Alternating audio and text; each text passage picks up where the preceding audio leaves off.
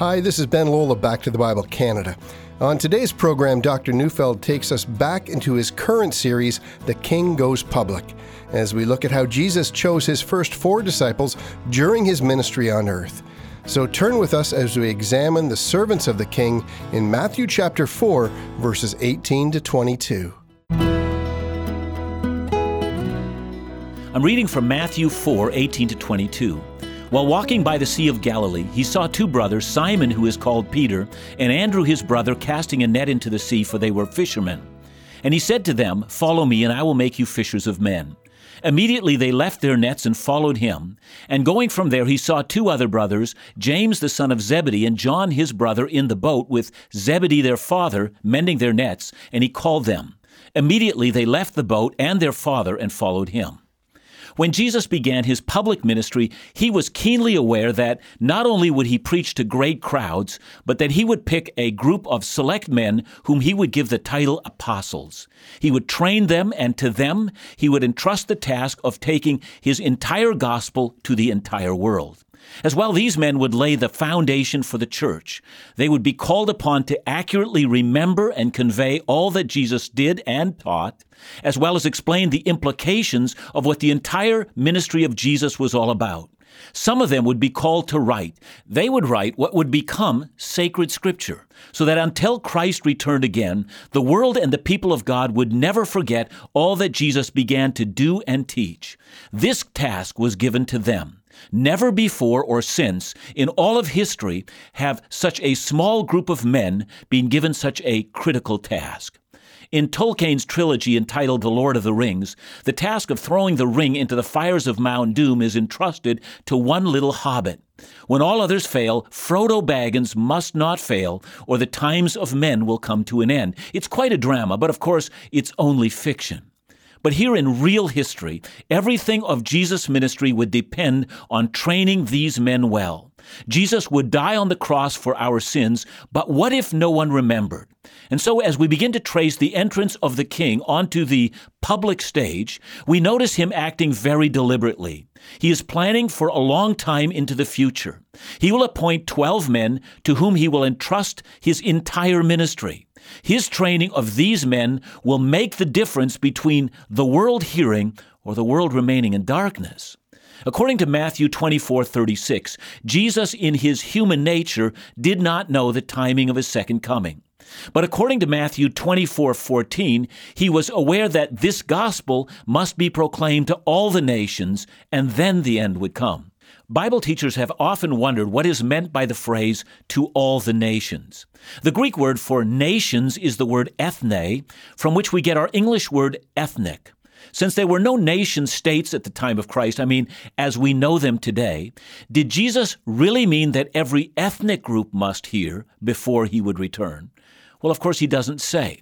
I have some dear friends who work for Wycliffe Bible translators who tell me that in our day, the Bible has been translated into every major language on earth.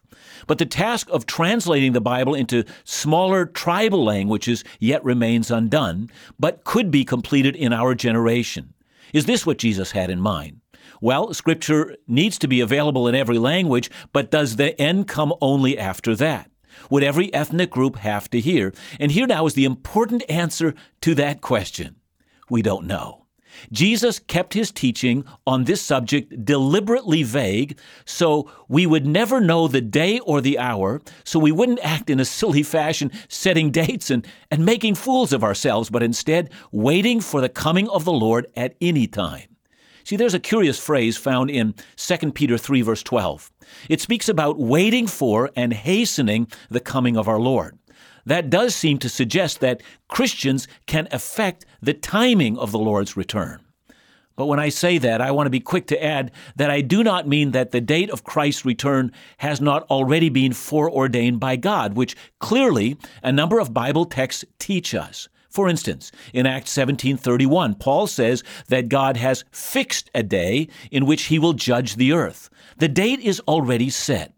Jesus said the same thing in Acts 1, verse 7. Remember, he was asked by his disciples if he was now going to restore the kingdom to Israel, and he answers, "It is not for you to know the times or seasons," and watch this now, that the Father has fixed. Did you hear that? Fixed by his own authority. So in Scripture, you have both the idea of human beings hastening the coming of Christ and the idea of the day fixed within the counsels of eternity. Oh, what do you learn? Well, God works through human agents and accomplishes his eternal purpose prepared from before the foundation of the earth through us. It's an incredible thought. And these 12 men were about to play a role that, on the one hand, was already foreordained that they would succeed, but on the other hand, placed the entire truth of what God had done in Christ into their hands. If they fail, the world remains in darkness without any hope for light. Therefore, all is dependent on them. But of course, they will not fail, for God has foreordained that this gospel must be preached to all the world. And by the way, I wish all believers had this kind of an attitude. We should make Christ known with the confidence that God will gather in his elect. We cannot fail. At the same time, we should share Christ, because if we don't, they will never hear and be saved. Have the kind of faith in God that inspires a deep sense of urgency for the task. Unless I declare the gospel, they will be lost. And also have the kind of faith in God that his word cannot fail to bring in his own. Well, back to choosing the apostles. Clearly, Jesus knew there was a great task remaining after he left. He also knew that the men he chose for that task would be critical. And according to Luke 6, verse 12, before he made the final selection of the 12, Jesus would spend the night in prayer, waiting on God. But it's still some time before that when we're studying our text in Matthew chapter 4. Verse 18 tells us that Jesus was walking by the Sea of Galilee. That means he's in Capernaum, a town of about 1,000, which was to become his home and the base of his operations. Matthew then tells us that he sees two brothers, Simon, also called Peter, and his brother Andrew, who were fishermen, and calls them to follow him. Now, if we're not careful here, we might wrongly assume that this is the first meeting the two have ever had. We kind of get the feeling that sight unseen, they see Jesus, he says, "Follow me." They abandon their careers on the spot and follow him. But the actual story is much more complicated and, by the way, much more interesting. According to John 1, 35-41, Simon, Andrew, Philip, and Nathanael first followed Jesus at an earlier date, during the first year of his ministry while he was in Judea, and John the Baptist was preaching. At some point in time, they returned to Galilee and went back to their normal work. Andrew had been a follower of John the Baptist. In the early days of Jesus' ministry, a year before the event we read of in Matthew 4, Andrew had witnessed John the Baptist pointing out Jesus and then had said, "Look, that man is the Lamb of God." And that had so intrigued Andrew, so that Andrew, along with another of John the Baptist's disciples, walked up to Jesus and asked him where he was staying, and asked him to stay with him that day. And Jesus had said they could, and Andrew went off and found his brother Peter and announced to him, "We found the Messiah." And Peter was intrigued, and he went to see Jesus, and as he approached, Jesus spoke first. He said, "So you're Simon. I'm giving you a new name, Peter." It means the rock. It was a nickname, and Peter would have had no idea what it meant. Only later, in Matthew 16, do we learn that Peter would play a major leadership role in the establishment of the church. He would be a leader among the apostles. But from this point, in the first year of Jesus' ministry, Peter was often to be found where Jesus was preaching. He followed him wherever he was preaching. When Jesus chose Capernaum as his base of operations, Peter must have moved there and begun a fishing business there, for that was his profession. According to John 1:44, Peter and Andrew were originally from Bethsaida. There were, in that day, 9 towns located on the Sea of Galilee that made their business from fishing. And then according to Mark 1:29, Peter and Andrew had moved their base of operations to Capernaum. So why had they moved? Well, although the Bible doesn't tell us, the likely answer is that Jesus was there and they wanted to be close to him. And so they bought a house in Capernaum, moved their base of operations there, and started a business and listened to Jesus preach. And one day there in Capernaum, Luke tells us the story. And by the way, you'll find that in Luke 5, 1-11. Peter had been fishing all night, had finished the night shift, and had come to the shore and was washing his nets. His boat was there, and that morning Jesus was teaching a crowd of people gathered on the shore of the Sea of Galilee, just outside of Capernaum. Jesus noticed Peter. He was always there wherever he preached. So Jesus got into Peter's boat. Clearly they knew each other well. They pushed out just a little from the shore, as the water would form a natural amplification system. And there from Peter's boat, Jesus teaches the crowd. So with Jesus preaching, Peter had a front row seat. And what would happen that day would not only change his life, but would direct the history of the church and the history of bringing the gospel to the entire world. Well, this passage is certainly one of the most well-known and familiar. We've learned in these few verses that there is so much more for us to consider. From Jesus' actual relationship to these four men prior to these set of events, to his careful and deliberate planning for those he specifically chose, and the wider implications of this for spreading the gospel to the world. When we return, Dr. Neufeld will help us understand why the way in which Jesus called his disciples was so radical and indeed remarkable.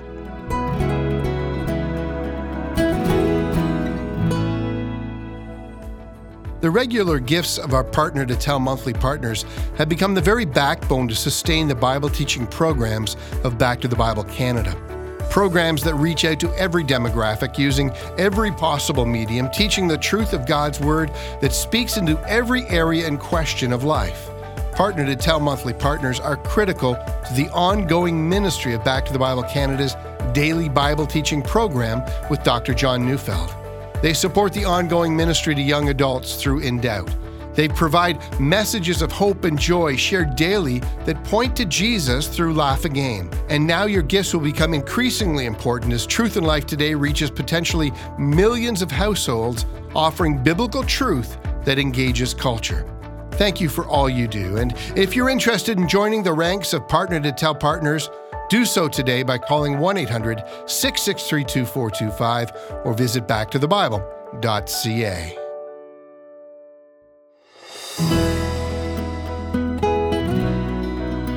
After Jesus finished preaching in Peter's boat, he tells Peter to put out the boat into the lake and to let down the nets for a catch. And Peter says, look, we've been fishing all night, we've caught nothing. But because it is Jesus, he does it. And you know the story. He catches such a large amount of fish that his nets are breaking. He signals another boat to help, and both boats are so filled with fish, they're now in danger of sinking. When it's all done, Peter does an amazing thing.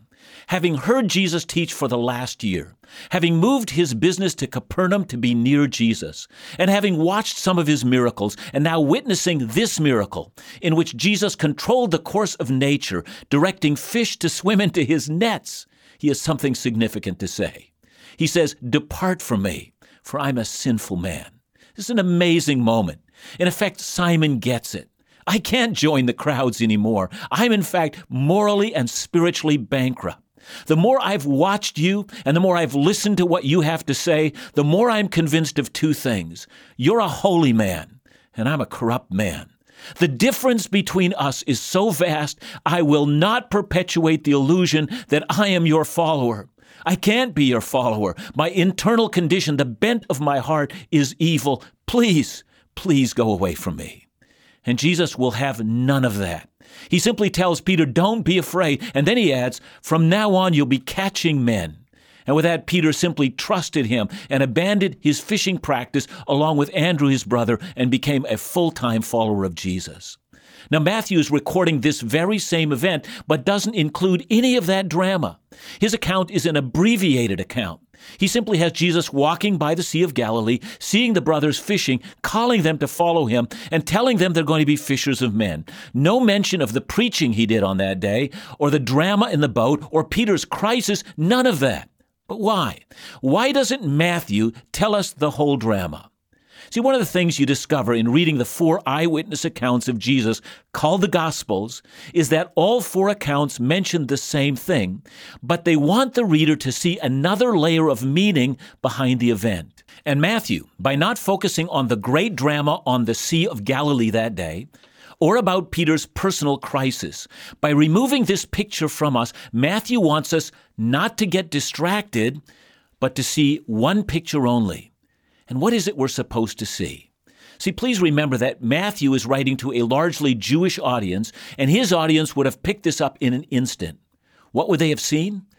Well, rabbis or philosophers or holy men of that day all had disciples. There's nothing unusual about a teacher having disciples or students or young men whom they were mentoring. But something is very different here, and any Jew would be left scratching their head, because what happened here simply wouldn't have made sense to them. If you're growing up in the Jewish world at the time of Jesus, your education would have looked a little bit like ours, but different as well. From ages 6 through 12, all Jewish children, boys and girls, would attend a synagogue school. There they would learn to read and write, and they would memorize the sacred text of the Torah. That's why the Jews were among the most literate people on the earth, both men and women at the time of Jesus. At the end, Jewish boys would celebrate a bar mitzvah, which was their graduation from school, but also their introduction into manhood. They were now ready, on the basis of their mastery of the law, to live as men. From ages 13 to 15, young men who were deemed worthy were allowed to continue their education, and they would learn the entire Old Testament as well as learn their own family trade. Then after age 15, the elite of the Jewish young men would make an application to become the disciple of a well-known rabbi. It was an incredible honor for a rabbi to permit someone into his school. In effect, elite Jewish students created a resume and applied to various rabbis. If they had any chance to be chosen, they would show themselves to be excellent students. They would have to be bright. They would have to be worthy of that rabbi's effort. To be allowed into this kind of a school of discipleship was a great honor, and it also brought honor to one's family. The schooling would often last between ages 15 and 30. They would literally follow the dust of their rabbi, or they would learn to emulate all their rabbi's mannerisms. They would eat the same food in the same way as their rabbi did. They would sleep the same way he did, going to bed and waking when he did. And they would learn the Torah in the same way as their rabbi did. And when they were fully trained, they would be like their rabbi in all things. Only then could they themselves become a rabbi. So you can imagine a 15-year-old exceptional student living in Galilee. He would be sending out application to various rabbis, hoping to be accepted by one of them. But did you notice who initiated the discipleship process? Well, the students did. Always the initiative lay with the young man. And now we know why Matthew doesn't mention the drama of the fishing boat in that day. He doesn't want his Jewish audience to be distracted. He wants them to see only one thing. Later on, Jesus would play on this theme. In John 15, verse 16, he would say, "You did not choose me, but I chose you, and I appointed you that you should go and bear fruit, and that your fruit should abide, so that whatever you ask the Father in my name, he may give it to you." That's the one issue here. Jesus is not reacting to applications. He's leading, and he's choosing his men. Of course, Matthew's not done. He wants also at this time to tell of the calling of James and John, another two brothers, who were the sons of a man named Zebedee, a man, it would seem, who had a profitable business. When Mark mentions this event, he also mentions that Zebedee had servants, so it seems clear to me that Zebedee was able to carry on with his business after his two sons left and had followed Jesus. Furthermore, fishers in that time were generally wealthier than the average peasant living in Galilee. So we are to take from this that these men probably made a considerable sacrifice to follow Jesus. But that's not the point here. Only one thing matters to Matthew. Jesus called them. I know that only 4 are mentioned here, and that's not until Matthew 10, when Matthew will tell us all about 12 and how Jesus called them not just to be disciples, but to be apostles. But here in chapter 4, we have the calling of 4. And of these 4, we know that Peter, James, and John would become a part of Jesus' inner circle, the ones who spent the most time with Jesus alone. As tempting as it would be to make a sermon about the importance of following Jesus here and of abandoning every earthly thing to follow him, I will allow Matthew to make the point he wants us to make. When the king went public, he meticulously arranged his ministry in such a way that what he said and what he did and what he accomplished would never be forgotten. Jesus arranged it so that the gospel and his ministry would never be erased from the collective consciousness of the human race. And so he chose the men whom God had chosen to perform this task. And that, my dear friend, is why we can be so bold about proclaiming Jesus. One hymn writer said, "Kings and kingdoms will all pass away, but there's something about that name. It's that name that will not pass away. It was entrusted to those who were faithful to carry it on." And that's why we need to fear no evil. That's why we need not fear the kingdoms of this world. They will all cease to be soon enough. But what was done in Christ will never be forgotten. In obedience to the Father, Jesus saw to that. He arranged it meticulously. He ordered all of it. Are you ever concerned about our country? You're concerned maybe that it's drifting further away from Christ. Whatever happens, let me assure you of this. Canada and its cultural values will disappear, but the word of Christ will not. Jesus saw to that. He made sure that it would always remain. So you and I can get bold. Share Christ. We're on the winning side. All other beliefs will one day be no more. The things that are proclaimed so loudly today will be forgotten by future generations. But what we believe when we hold to Christ will endure to eternity. That's the message that Jesus ensured on that day when he called those men to come and follow him. So let's be confident. The gospel is for all times.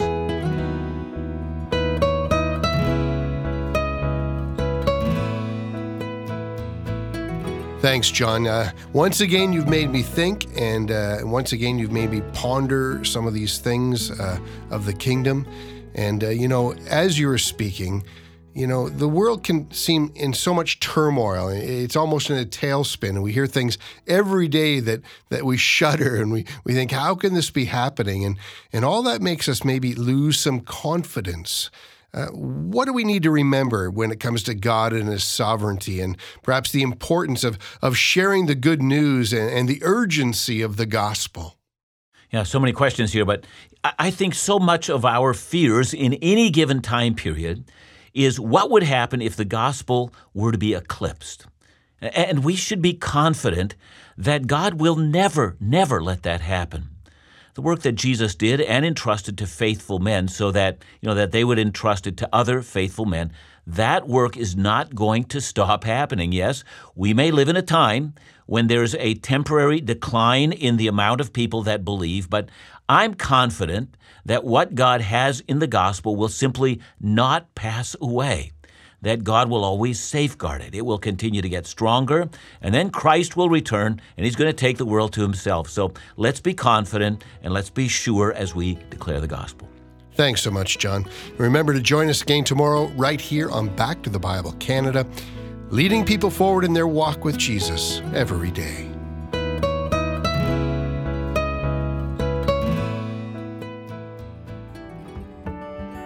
Can I smoke pot?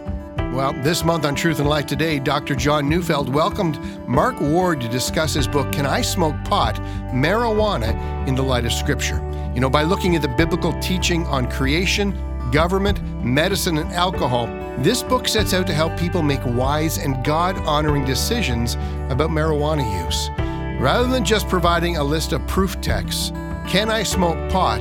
Marijuana in the Light of Scripture looks at what the Bible teaches as a unified whole from Genesis to Revelation, so we can more confidently answer the question, what does the Bible say? So for the month of April, we want to make this timely book available to our listeners for only $8, and it includes shipping, handling, and taxes.